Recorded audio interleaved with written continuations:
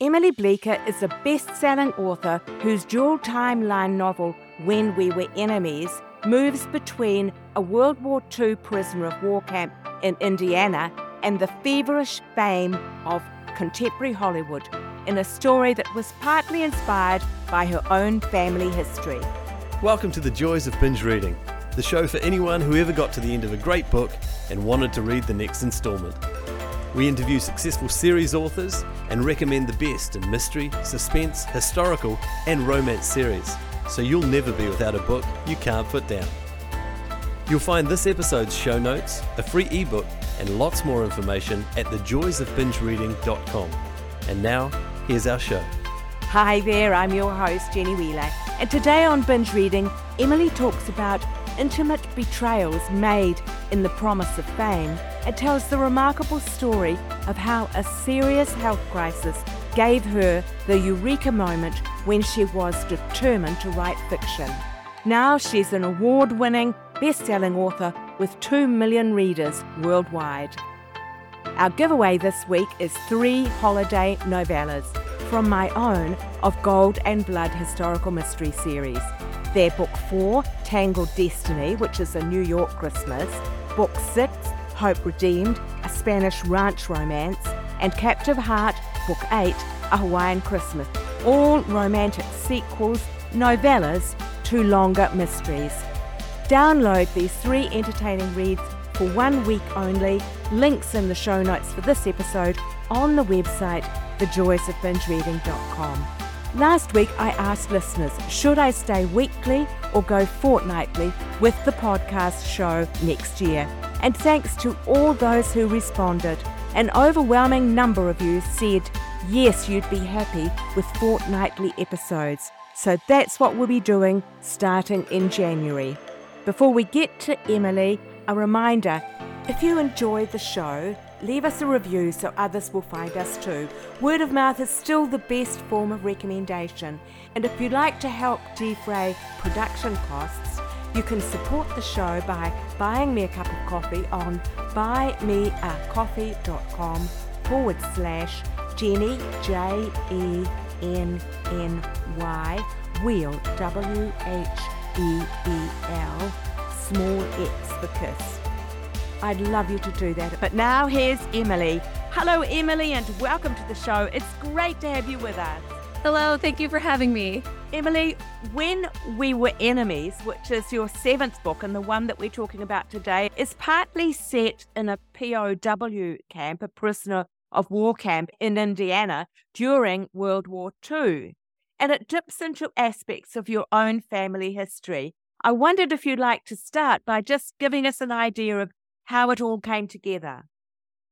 Yes, sure. It was years and years ago. My dad told me a story about how my grandmother worked in a POW camp in Mississippi. And I had no idea what he was talking about because I did not even know that was a thing. And so it went in one ear and out the other. And I have just become more interested in my grandmother's life and her stories. And so I decided to do some research on the topic and found out that was a real thing during World War II. And the other interesting part of that story about my grandmother is that she met an Italian priest there. She was married to my grandfather, and they had a platonic friendship that continued for the rest of his life. He would draw pictures on postcards and send them to her every so often throughout the rest of his life. Yes, I must admit, I didn't realize that the US had European prisoners of war, like Italians and Germans, and people from the continent shipped to the US to be put into camp. So that was a revelation to me as well. Tell me, just getting back to your grandmother, did that priest go back to Italy? Because I gather quite a few of them stayed on in the States afterwards. Yes, he did go back to Italy. So he didn't stay, though you're right, many did. Many joined the Italian service unit. Really, more than 90% of the POWs joined that unit after World War II and then really became a part of the U.S. Army. So doing service missions, mostly building ships and things like that. And I think it becomes clear in the story as you read it that Mussolini actually collapsed and the Italians more or less came over to our side before the war officially ended. A few months before perhaps the war ended, those prisoners were no longer the enemy, were they? That's very true. In fact, a lot of them were conscripted. Many times there is actually a tradition of hiding their sons so that they wouldn't be conscripted into the army at that time. It really was very conflicted. They were not as brainwashed as the German soldiers were. There was this belief that once the Italian soldiers got onto the field, they would just start fighting and know what to do. But actually, it was the opposite. They were like, oh my gosh, this is war. And they ran away in a lot of cases. And we're like, we don't really want to do this. This is not really what we're up for. When We Were Enemies is a multi-timeline story. So part of the story is set in that POW camp. Part of it is contemporary. And then there's the middle generation between those two timelines. So you've got 3 timelines running, 3 generations of women, and 2 of them with special relationships with priests one way or another. Just getting back to your grandma, was she Italian? Could she speak the language with the priest? No, that's where things were different, definitely. This isn't her story, but it was definitely inspired by her, but she did not speak Italian. So it's actually interesting because they became friends without being able to speak the same language for quite some time. So they both picked up on the language and they mostly communicated through art. So that's why he would send her the postcards with his drawings. Yes, in your story, the contemporary character Elise, her grandmother works in the POW camp, but she is of Italian heritage. She speaks the language, and so she ends up being appointed a translator, but she feels the slight conflict, a problem of being too friendly with the Italians and being accused of being a traitor herself. That obviously was not the case in your family background. No, it was actually something that was more inspired by reading through newspaper articles and through other historical documents about what the actual feeling was at that time and how there was this fear. There were internment camps for Japanese Americans, and there were some internment camps for Italian Americans. And so it was definitely not as big of a presence, but there was a fear there. And so I'm not Italian, but my husband is 100% Sicilian. So his family, I got to spend a lot of time talking with his family and what their whole experience with that was. And actually I think it was his grandfather was a POW in a camp, but the camp was in India. But they say that he came back all fattened up, that he came back chubby, and they were actually surprised by that fact. Look, Elise is the descendant of Hollywood royalty too. That character who starts out in the POW camp, Vivian, becomes a singer, sings on stage for the troops, and ends up having quite a career in Hollywood. But Elise is not at all drawn to the idea of fame like her grandmother and mother were. And I wondered if that whole idea of fame, which has become so huge now with the Insta influencers and so forth, the Kim Kardashians of this world, whether that was also part of what drew you to the story. Absolutely. I think multi-generational fame and wealth can be a curse. I have to say, I haven't experienced it personally, but I definitely think that I have experienced this idea of dreaming for book career and then getting it and realizing that life is still life and that job that was a dream is also still just a job and that there are pluses and minuses to both sides. So I've become quite interested and fascinated with that, and especially with the people who reject that idea of chasing after fame. And in the story, Elise's siblings are also famous. So she is the only one who's, I'm not sure I want this. Yes, and we won't give any storylines away, but the people who want fame are so willing to almost trade anything to keep it that she feels betrayed in the end by some of the things that happen in the name of chasing after that prominence. Absolutely. Yes. The other interesting question that the book raises is the difficulties and conflicts that priests may encounter, particularly in times of war. Would you like to talk a little bit about that in both generations, really? Yes, I was raised Mormon, so I was not raised Catholic. So exploring more about Catholicism was interesting for me, but I do think that every religion has those limitations that they have to push back against and ask themselves questions about and really explore. And so when it comes down to the storyline with the priest and war, I found that there were a lot of examples of priests, especially in Italy, who made the choice to join those brothers around them and go and fight and to serve their fellow man by being a spiritual companion for people. And I thought that was such an interesting take because they didn't have to. So that was the interesting thing, is that as a priest, you didn't have to be in the army, but that many of them chose to. I found that like such an interesting act of service. Yes, because they're there really to serve the men around them. They're not particularly there to fight, are they? No, it is. It's about serving their fellow men. Now, I gather that as part of your research, you did visit a prisoner of war camp. Yes, I actually went to Camp Atterbury, so where it's set. It was absolutely fascinating. Camp Atterbury is still a military base. They do have a museum that has all of the information about the POW camp, has different artifacts, and they have preserved the chapel in the meadow. I was able to go and see that, which was absolutely amazing, to go and see this chapel that was built really out of just scrap materials. And the interesting thing about the Italians that I learned is that they were very religious. The Germans came through and were not very religious, but the Italians in almost every location that I researched made at least some attempt to create a chapel so that they could worship, which I found really interesting and beautiful. And also that the U.S. was really dedicated to following the Geneva Conventions and saying, yes, we will let people have their own religion. We will follow these rules because we would like everybody else to follow these rules too. I gather that Camp Atterbury is recently celebrated its 110th anniversary, and it still is an operative camp. Tell us a bit about what's been happening there in the last decade. Yes, the thing that interested me the most, the funny thing is I know somebody who actually trained there for the National Guard, but I didn't find that out until I started posting about all of this. And so I talked to him about it, and he said it's actually like pretty old school. He said the barracks are pretty old school. But the thing that I found very interesting is that after the U.S. pulled out of Afghanistan, there was something called Operation Allies Welcome.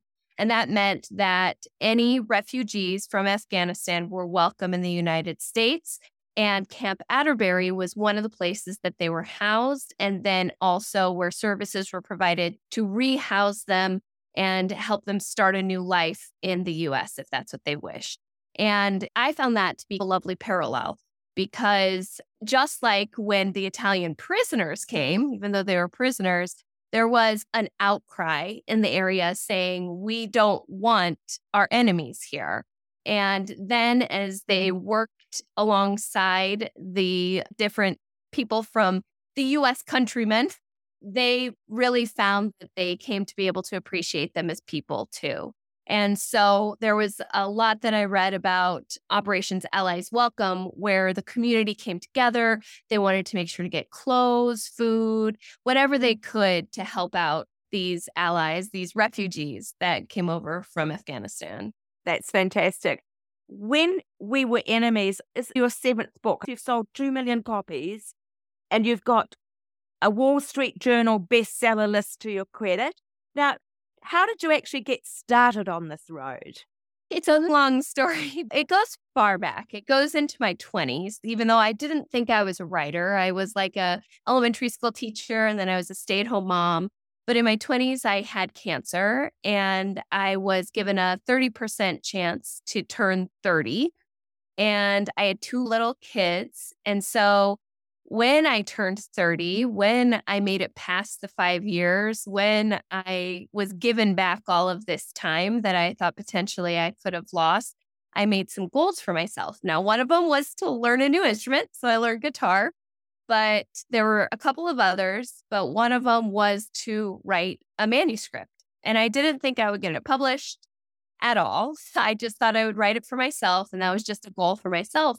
But when I started sharing it with friends and family, they're like, you should try and get this published, which just opened this whole new door of challenges. So I just started going down the path of what's the very next step? That was the question I constantly asked. What's the very next step? I'll do that.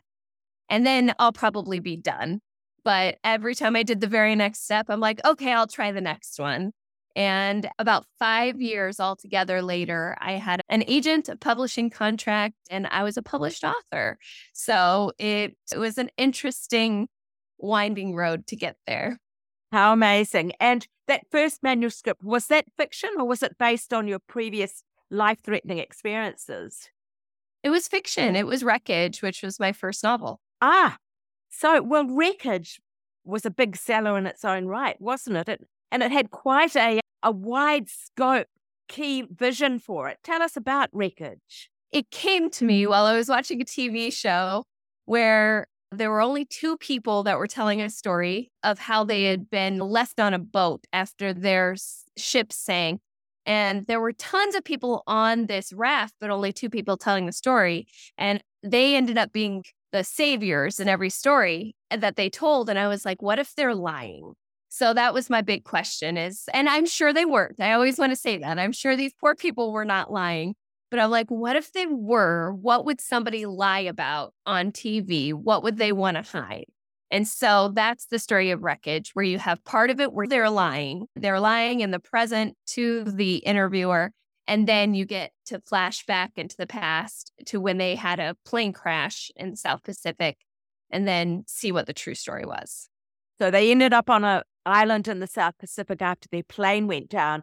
Now, at the beginning, Were there just the 2 of them or were there others at the beginning as well? There were others at the beginning as well. Yeah. And did those people survive to tell their story?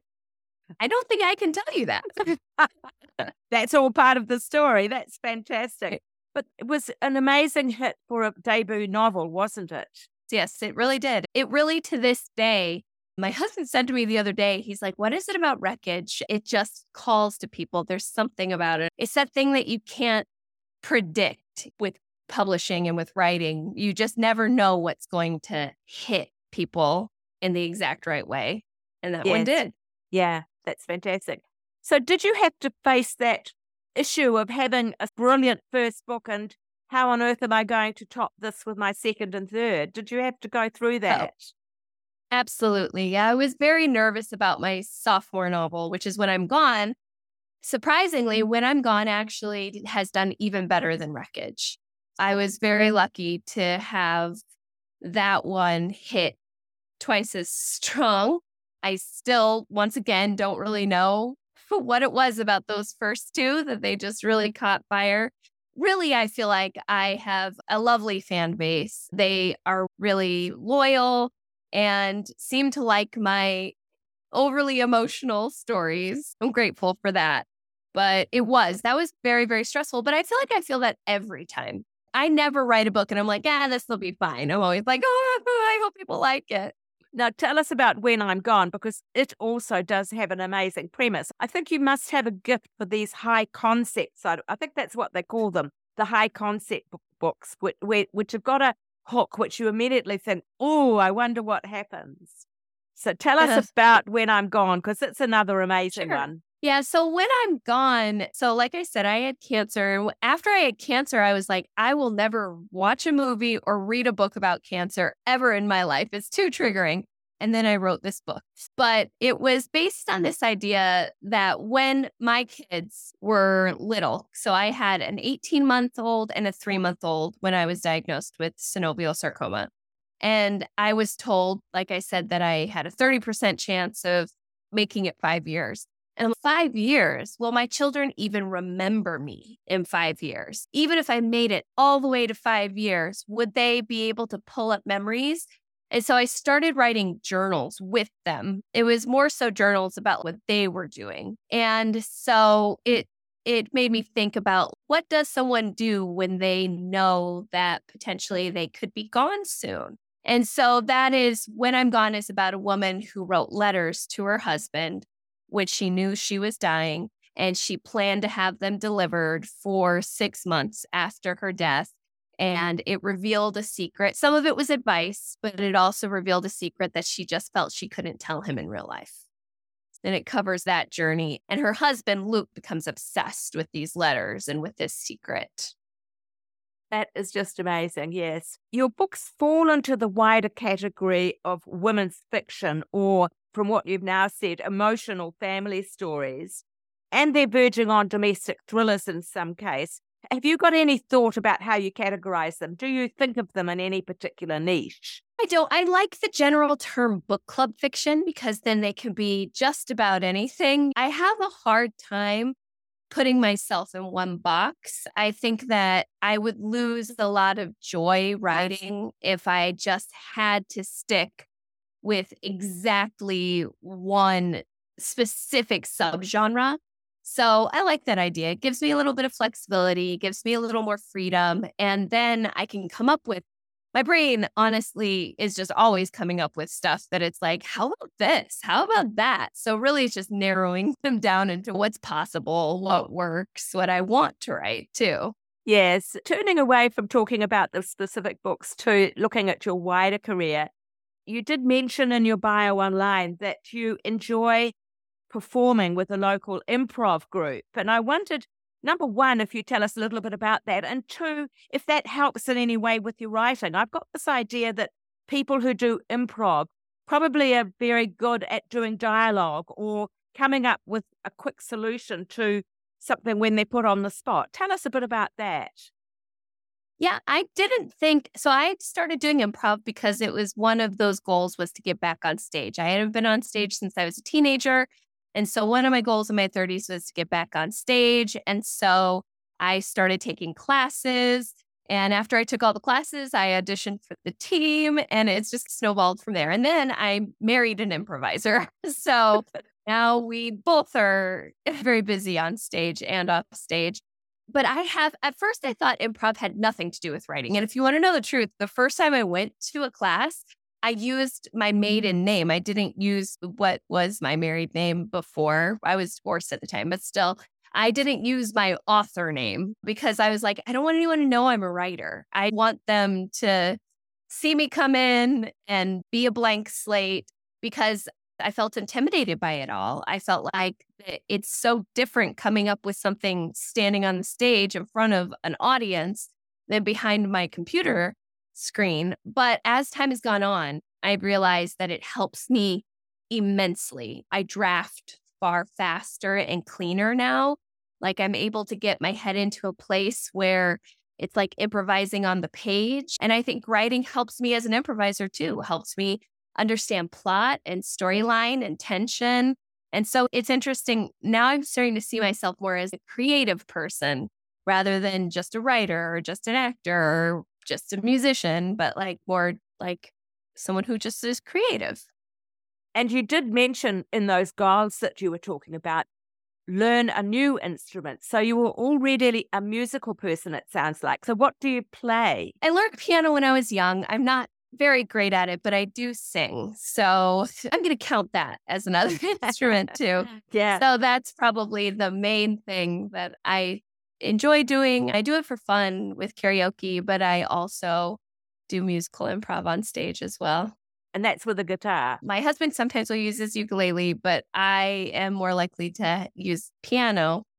Okay, good. If there was one thing that you would credit with your career success, and it sounds like this might be difficult for you because it's been amazing the way that you've pulled it all together. But if there was one thing, what would it be, do you think, to account for your success? One, either talent or character trait?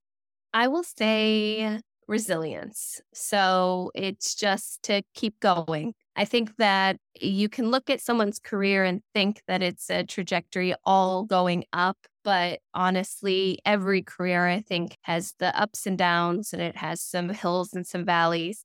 And I definitely have had those. And it's just this mindset of trying to not take it personally, trying to make goals that are reachable goals and then focusing on those rather than some big thing like I want to be on the New York Times bestseller list. Of course, everybody wants that. But what I really want to do is finish my next chapter. And now I want to finish half of my book. And now I want to finish all of my book. And I think that's what keeps me going and gets me going through it all, is just always taking that next step. Yeah. We also always like to ask our authors about their reading tastes, because this is a popular fiction show. And so we usually are talking about books that you'd read for entertainment or relaxation or even escapism. Do you read for those purposes? And what are you reading at the moment that you'd like to recommend? Mostly, I read really heavy nonfiction. I just finished a book called Terror, Love, and Brainwashing about cult thinking. But I have always loved fiction. I love literature. I love classic literature, but I also love just about any fiction. So I just read What You Do to Me by Rochelle Weinstein. I just read Strong Like Me. That's by Travis Simpson. That's a young adult book.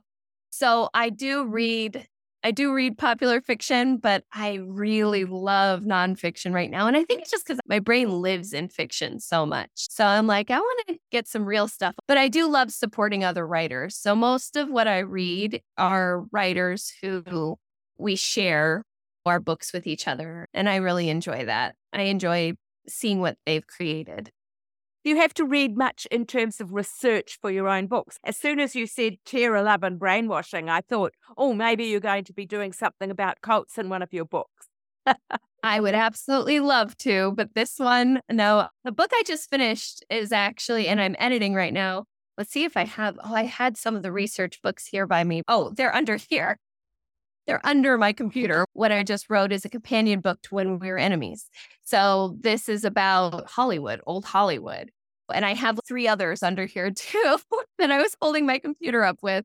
So I do a lot of reading research for books. I also, for this book, I watched a lot of YouTube videos of old videos or stock videos, a lot of documentaries. I do a lot of research. It's how I really get, especially with historical fiction, it gets my brain in the right place.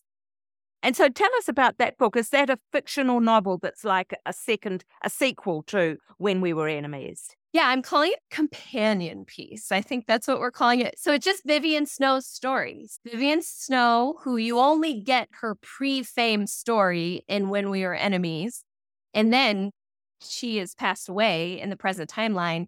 This is the rest of her life story. So it is her becoming famous, the rest of her complicated relationship with Trumbello, everything that comes after that.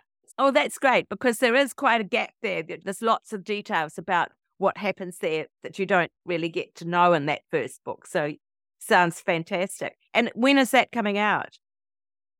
That's going to come out next late summer. I don't think it has an official date yet. We are about to announce it, I think, tomorrow. So you're getting a little spoiler here. And so we'll know by the time this is posted, we'll know the title. Yep. Right now, the working title is When We Dared to Dream. Ah, okay. Oh, that's great. That's wonderful. And how did that one come about? Was it a publisher saying this would be an obvious thing to do? Or did you feel, oh, there's so much about Vivian? Yeah. Yeah. I don't know. I loved Elise's story, but I feel like we got her story. I feel like we got to a place where we feel comfortable with her story. Vivian's story, I feel like, was beautiful, but there was so much more there. And I knew that I was going to write her story, whether someone wanted to publish it or not.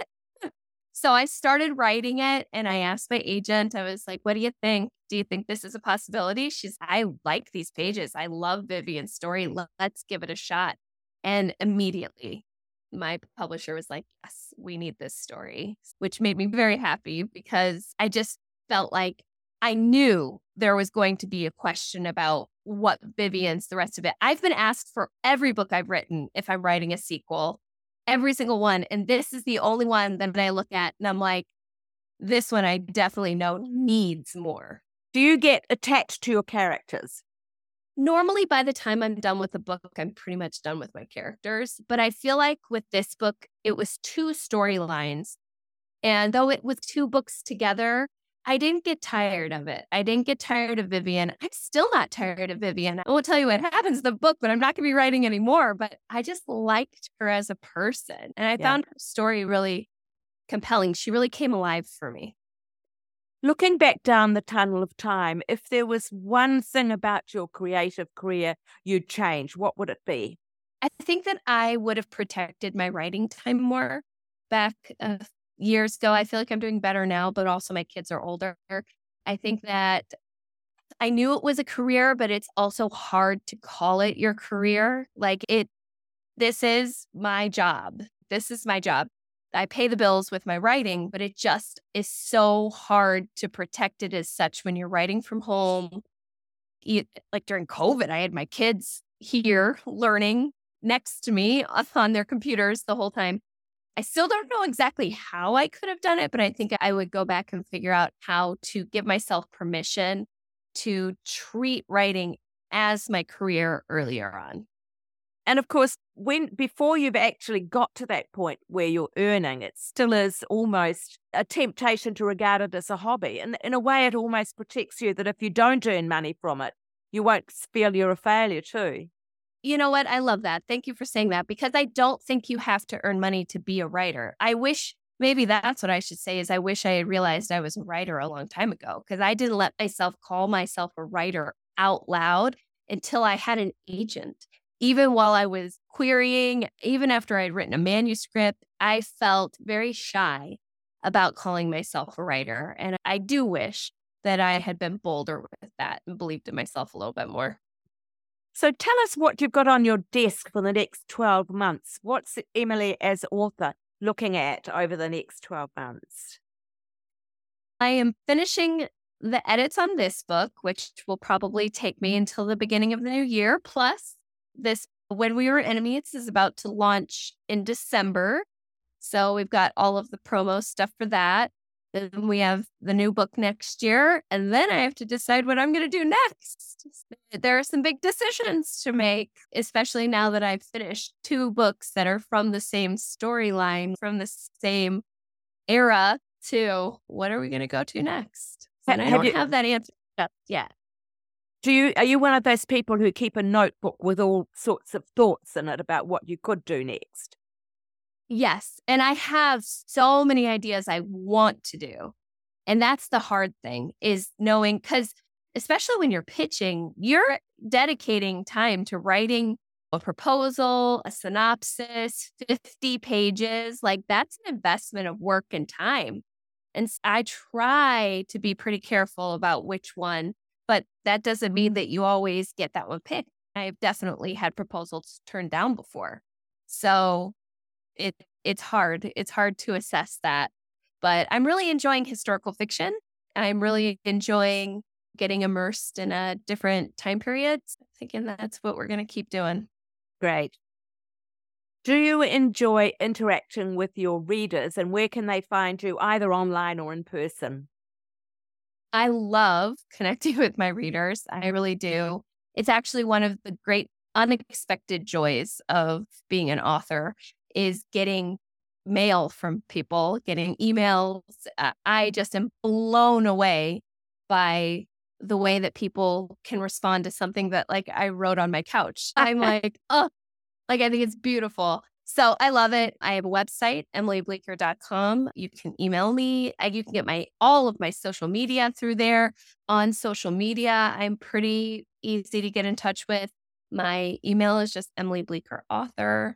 And in person, I'm all over the place right now. I have a book launch in December, so that's going to be in Chicago. So I have an improv show that we're going to be doing as my book launch. And I've got all of the information about where things are is on all my social media and my website as well, if people want to come on out, because I'm also going to Indiana. I'm excited about that. So I'm going to go to Indiana and do a book signing out there, right close to Camp Atterbury. So that'll be cool too. Great. And I gather you also do quite a bit of book club stuff, or you provide information and questions for book clubs, don't you? I do. I don't think I have my questions up for this book yet, but I do. And I love Zooming in with book clubs. I absolutely love connecting like that. If people reach out to me through my website, also they can sign up for my newsletter to get information about when things are happening too. But yeah, if people reach out to me through my email or website or social media, usually as long as we can make it all work, I love Zooming in on those. That's beautiful. Look, thanks so much for your time, Emily. It's been great talking. And you talk about resilience. Honestly, you blow me away with your resilience. Oh, thank you. Thank you so much. And thanks for having me. You've been a delight. You're fun to talk to. Wonderful. Thank you. Next week on Binge Reading, we're entering the Christmas season with a series of bright and lively reads from Christmas story experts. First up is Michelle Major and The Christmas Cabin, an endearing second chance romance. Laura and Ben were married briefly as youngsters, but it didn't work out. Now, in the weeks before Christmas, they are meeting again on the old home ground years later. But so much has changed in the meantime. That's next week on Binge Reading. Just before I go, a reminder, if you enjoy the show, leave us a review so others will find us too. Word of mouth is still the best way for others to discover the show and great books they will love to read. That's it for today. See you next time and happy reading.